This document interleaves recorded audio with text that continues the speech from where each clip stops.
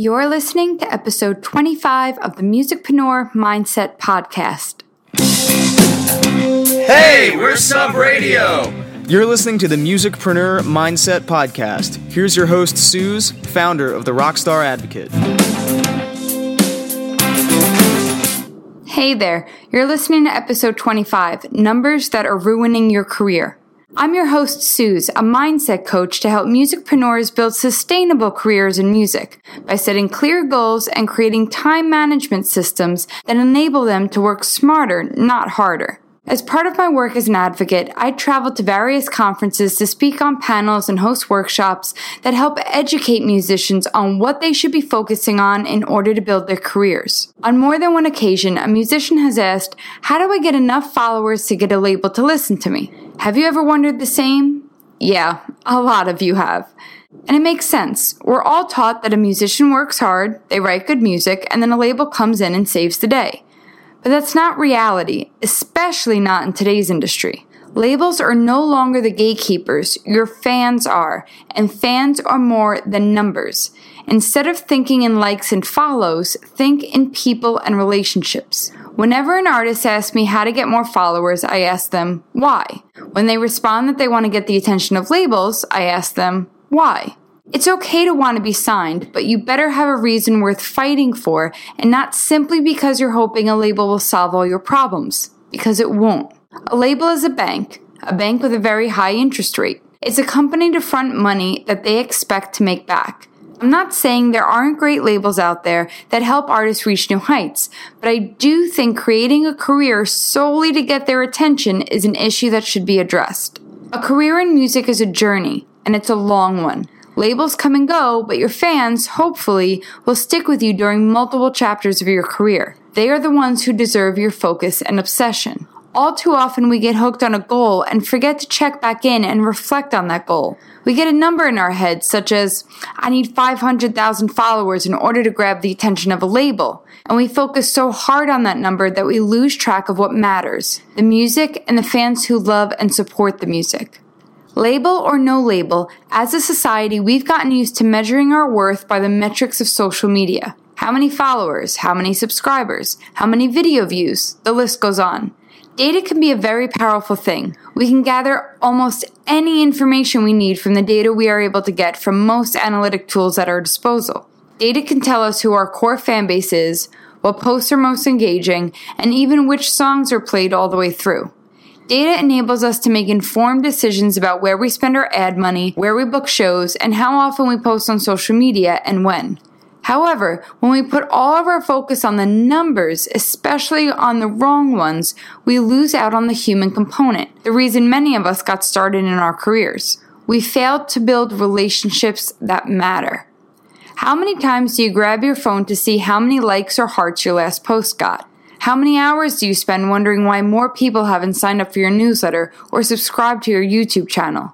When those thoughts begin to take lead over thoughts of nurturing your relationships with existing fans or leveraging the industry connections you have to move forward towards a goal, your career suffers for it.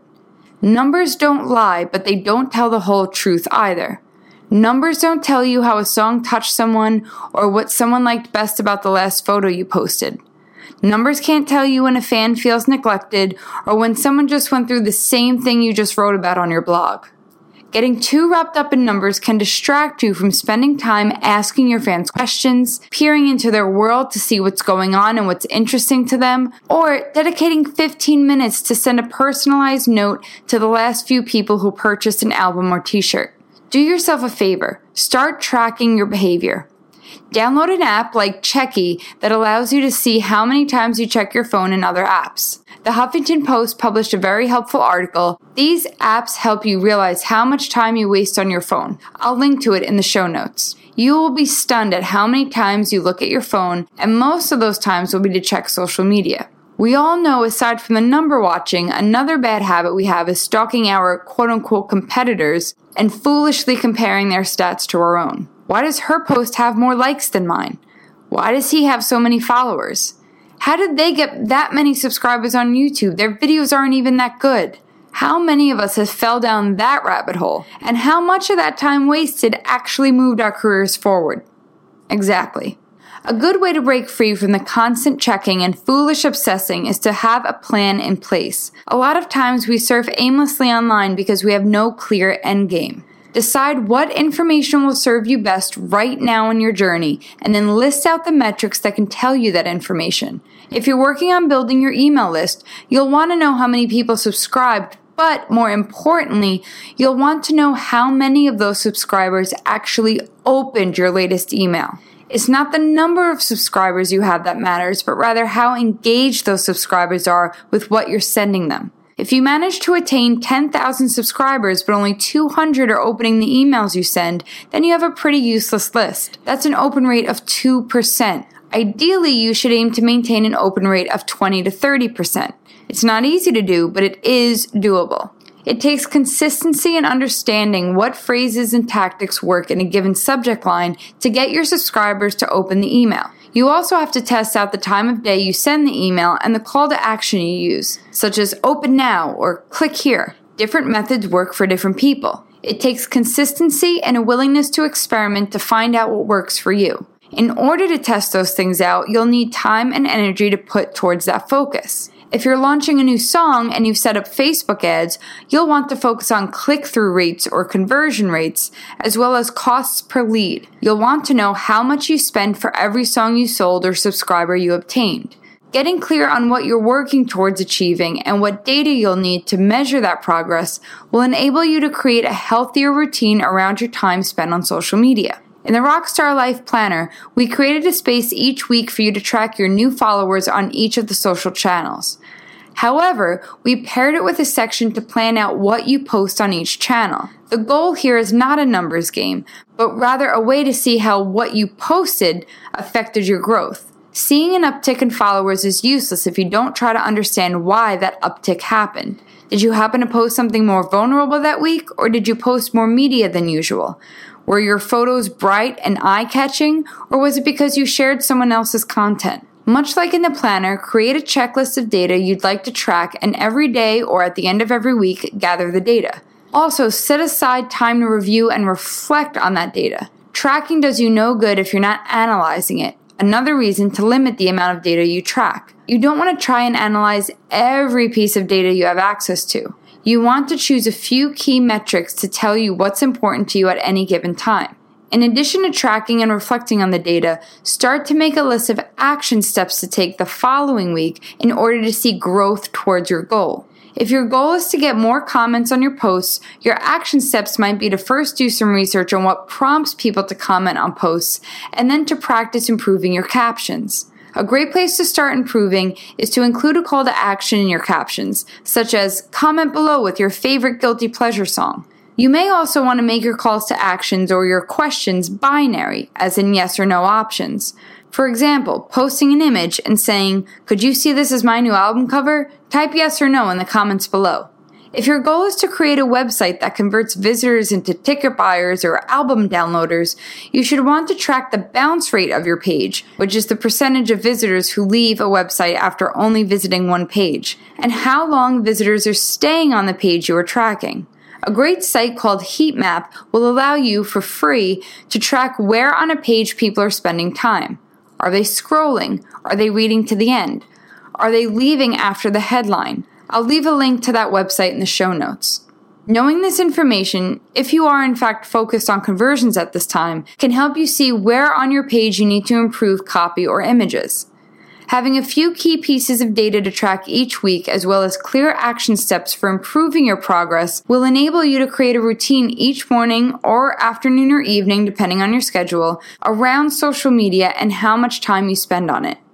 Challenge yourself not to get caught up in the vanity numbers. Don't waste time finding out who unfollowed you or who unsubscribed from your list. In fact, do yourself a favor right after you listen to this podcast and sign into your email management software and disable the unsubscriber notifications. Either that or train yourself to do a happy dance every time someone unsubscribes. Yes, a happy dance. It means you have less dead weight on your list. Every time you find yourself checking how many followers someone else has, which then leads down a rabbit hole of why them not me comparisons, take a look at your action steps you've listed out for yourself and start acting on them. Comment on a fan's post. Shout out your new followers. Send an email to someone who's opened your newsletter every week for the past 6 weeks. Thank them for doing so, and ask what they'd like to see more of in future newsletters. Challenge yourself to use social media as nothing more than a tool to build a sense of trust between your fans and you so that they feel motivated and inspired to continue to support you, and even inspire others to support you just the same. Social media metrics do not define your talent or your ability to succeed in this industry. Plenty of people you've never heard of make a great living in this industry and have less followers than you do now. Yes, even you and the small following you've been beating yourself up over. Not to sound cliche, but it's truly not the size of the list that matters. The engagement on that list is what matters. Think of it this way. Let's say you were selling your album for $10, and let's say you wanted to make $1,000 a month in album sales. That means you'd have to sell your album to 100 people each month. That's 25 people a week. That's 5 people each day of the work week. Now that's no short order, but you don't need 500,000 followers to make that happen. You just need to focus on engaging the few hundred you have on a granular level.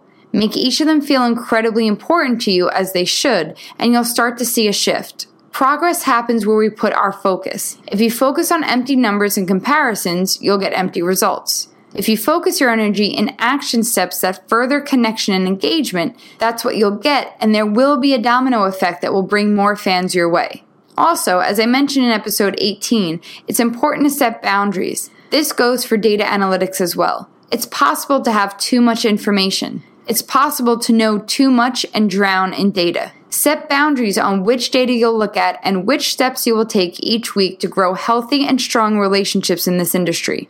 After all, it's a who you know, not how many you know business. Strong relationships will always get you farther than a sea of acquaintances. You may need a huge fan base to impress a few industry heads, but you don't need a huge fan base or approval from anyone in this industry to have a sustainable career in music. And always remember, a few bucks can buy you a few thousand followers, but if those followers didn't get to you by choice, you'll never make those few dollars back, let alone any real money from your quote-unquote growing fan base.